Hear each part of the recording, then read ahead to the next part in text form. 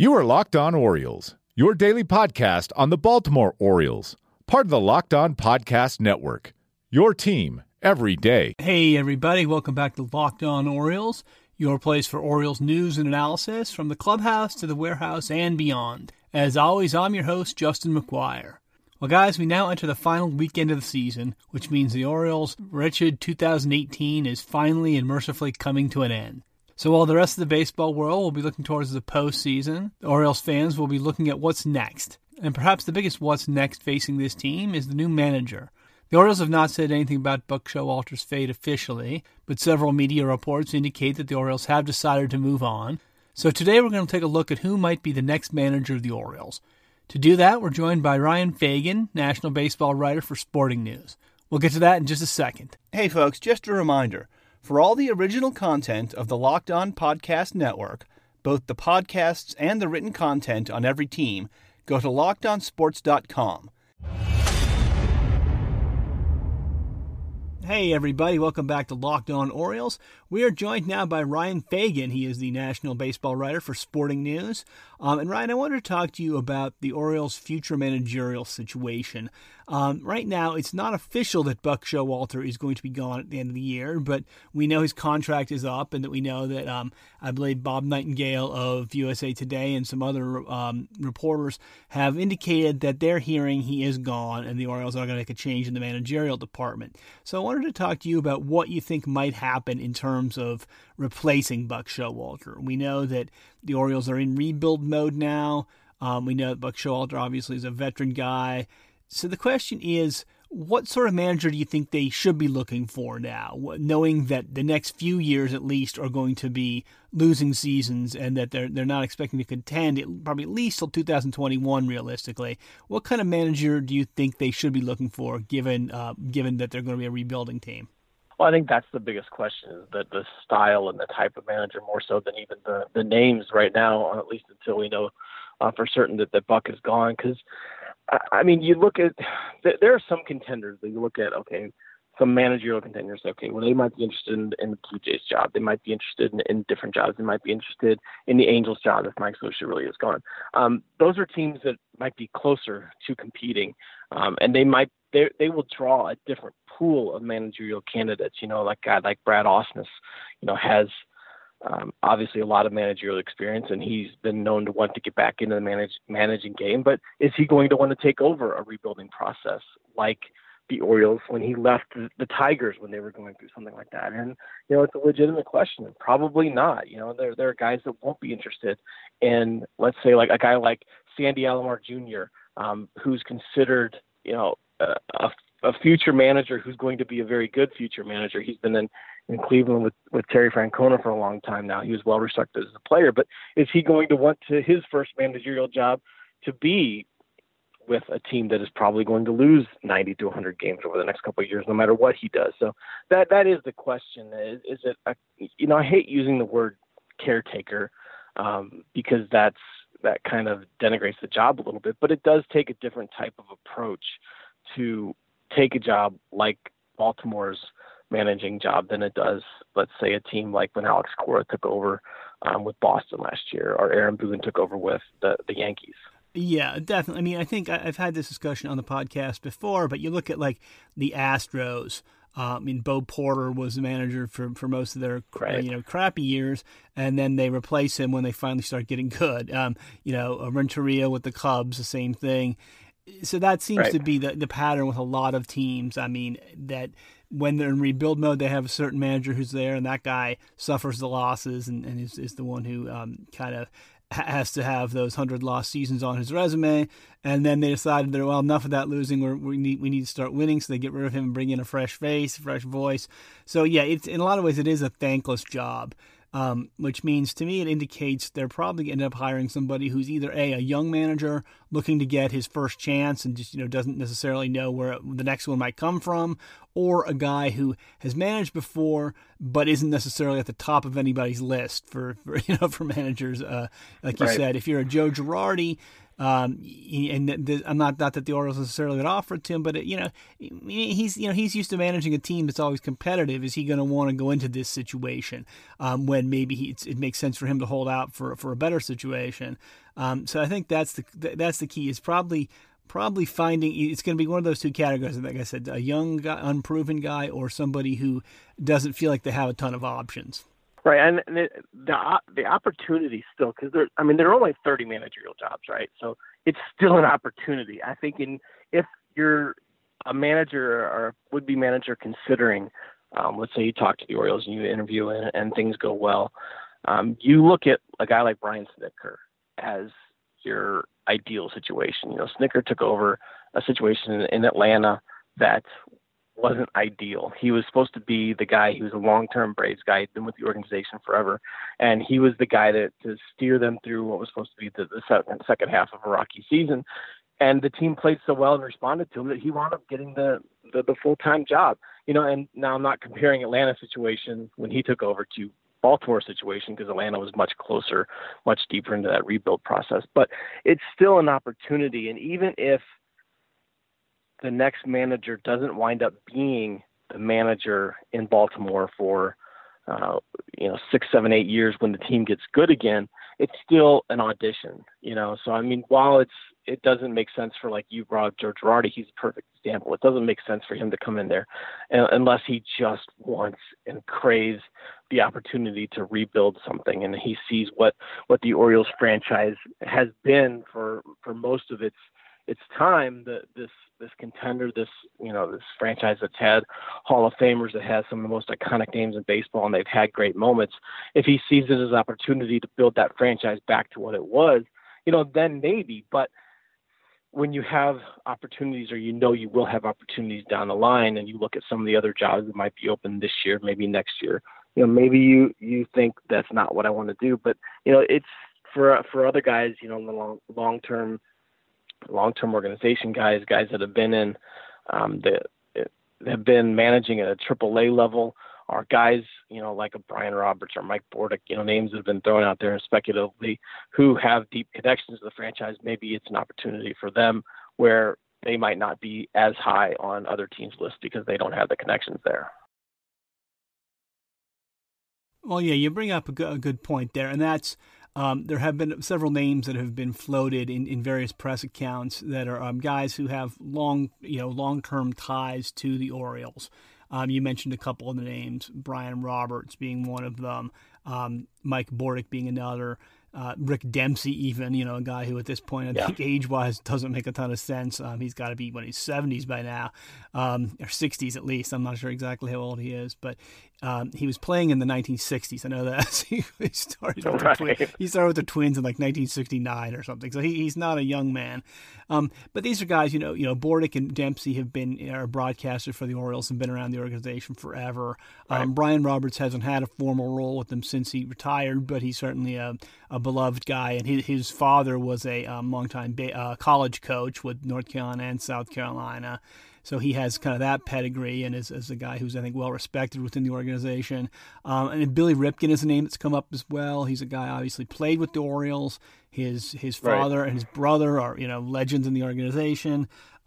He's with MLB Network now, and that's a move that a lot of teams have made. Guys bring them straight from the national network kind of jobs and analyst type jobs to come in. So that's not an unprecedented thing, and of course many teams in recent years have hired guys without any managerial experience, former players who don't have any particular managerial experience. So I don't know if that'll be the route the Orioles go or not. But do you think that would make sense on an unproven guy, say a Ripken or a Robert, someone like that? Do you think that makes sense? Do you think it matters whether they have ties to the organization or not? I think what matters most is what the Orioles are going to do as a franchise going forward.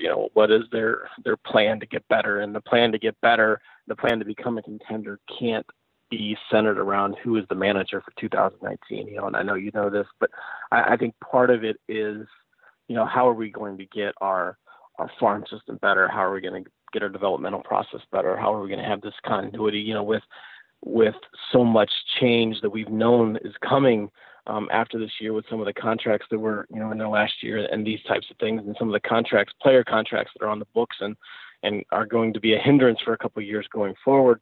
How is the organization going to get better? And part of that, when it comes to the managerial spot, it's quite honestly, it's not at the top of the list, and it probably shouldn't be at the top of the list. So if that's not the issue immediately, it's okay. How are we going to get some sort of excitement back?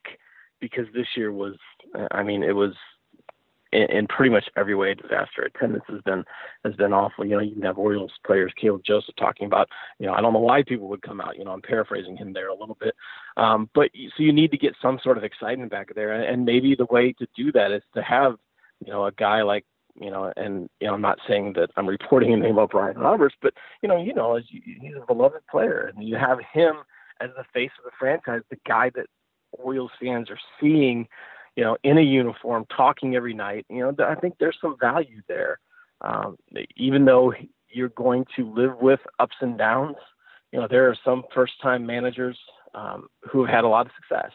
And there are some who, let's just say, haven't had as much success and didn't grow in the job as some people thought they might have. But I think if you're looking at what the Major League Club is going to be like next year, I think that they could do much worse than bringing in a guy who has the potential to be a good manager, is familiar to the Orioles fans, and stands a chance of bringing some excitement, because they can't go through another year like they did this year. And I'm not just talking about the wins and losses, but just the vibe that was around the club and around Camden. Camden is a great place to watch baseball. It's a great place to watch good baseball. And they didn't see much. Orioles fans didn't see much of that this year. I think I get where you're coming from on that. Part of me, though, thinks that given that they're going to be playing a lot of rookies and second-year type players over the next few years, they're building up to the farm system. They're not likely to dip into the free agent market. There's going to be a lot of youngsters and not a lot of veterans on the team. Given that, I wonder if it does make sense to have somebody who has managerial experience, at least at the minor league level, or at least maybe some coaching experience, somebody who is used to the idea of teaching young players and has some experience with filling out a lineup card, that kind of thing. Because I think, to me, those guys who don't have any experience work better when they're coming into a veteran situation, like a Cora, who he has a veteran team, and he does, and the players don't have to be taught how to be major league players. You know what I mean? Sure. No, I get that. And that does make sense, which is why, it kind of comes back to what we were talking about earlier, is the Orioles have to have the plan of what they're doing with the franchise. It has to be, what are we doing overall to get to what our goal is going to be in 2 years, 3 years, and what do we want to be as a franchise, not just at the major league level, and it's, if you're an Orioles fan, you see a little bit of hope that it's trending in the right direction. Even though it's coming in incremental amounts, that they got good returns at the trade deadline when they finally traded the guys that they probably should have traded a year and a half ago. They're getting money to spend on the young international players after giving away that pool money for so long. So there are pieces that are heading in the right direction, and this is it's gonna be interesting. Quite honestly, I'm pretty fascinated to see what they do. How they take it in the next the managerial hire. Is it going to be a familiar face? Is it going to be a guy who's going to teach? And a lot of that has to do with what they want to do and what they talk about with these candidates in the interview session and what they hear. Do they hear the right things? That is it going to be, let's go old school and let's do these things, or let's be a teaching culture in the major league for the next couple of years? And, of course, that brings up the key question, which is always the key question to any of these Orioles things, and that's who's actually going to be making these decisions. Right. We have heard, again, I think Nightingale reported that he was hearing Dan Duquette is going to be coming back. I've heard contradictory things on that. I've seen some other reports indicating maybe that's not true, and I've seen other things indicating that Brady Anderson is going to continue to have a key role, which really scares me as a fan. The Orioles need to have one guy in charge, and it needs to be, if they want Brady Anderson in charge, then put him in charge. But you can't. I don't like this having Dan Duquette on one hand, but then a Brady Anderson on the other. That to me is part of the root of a lot of the problems they've had in recent years.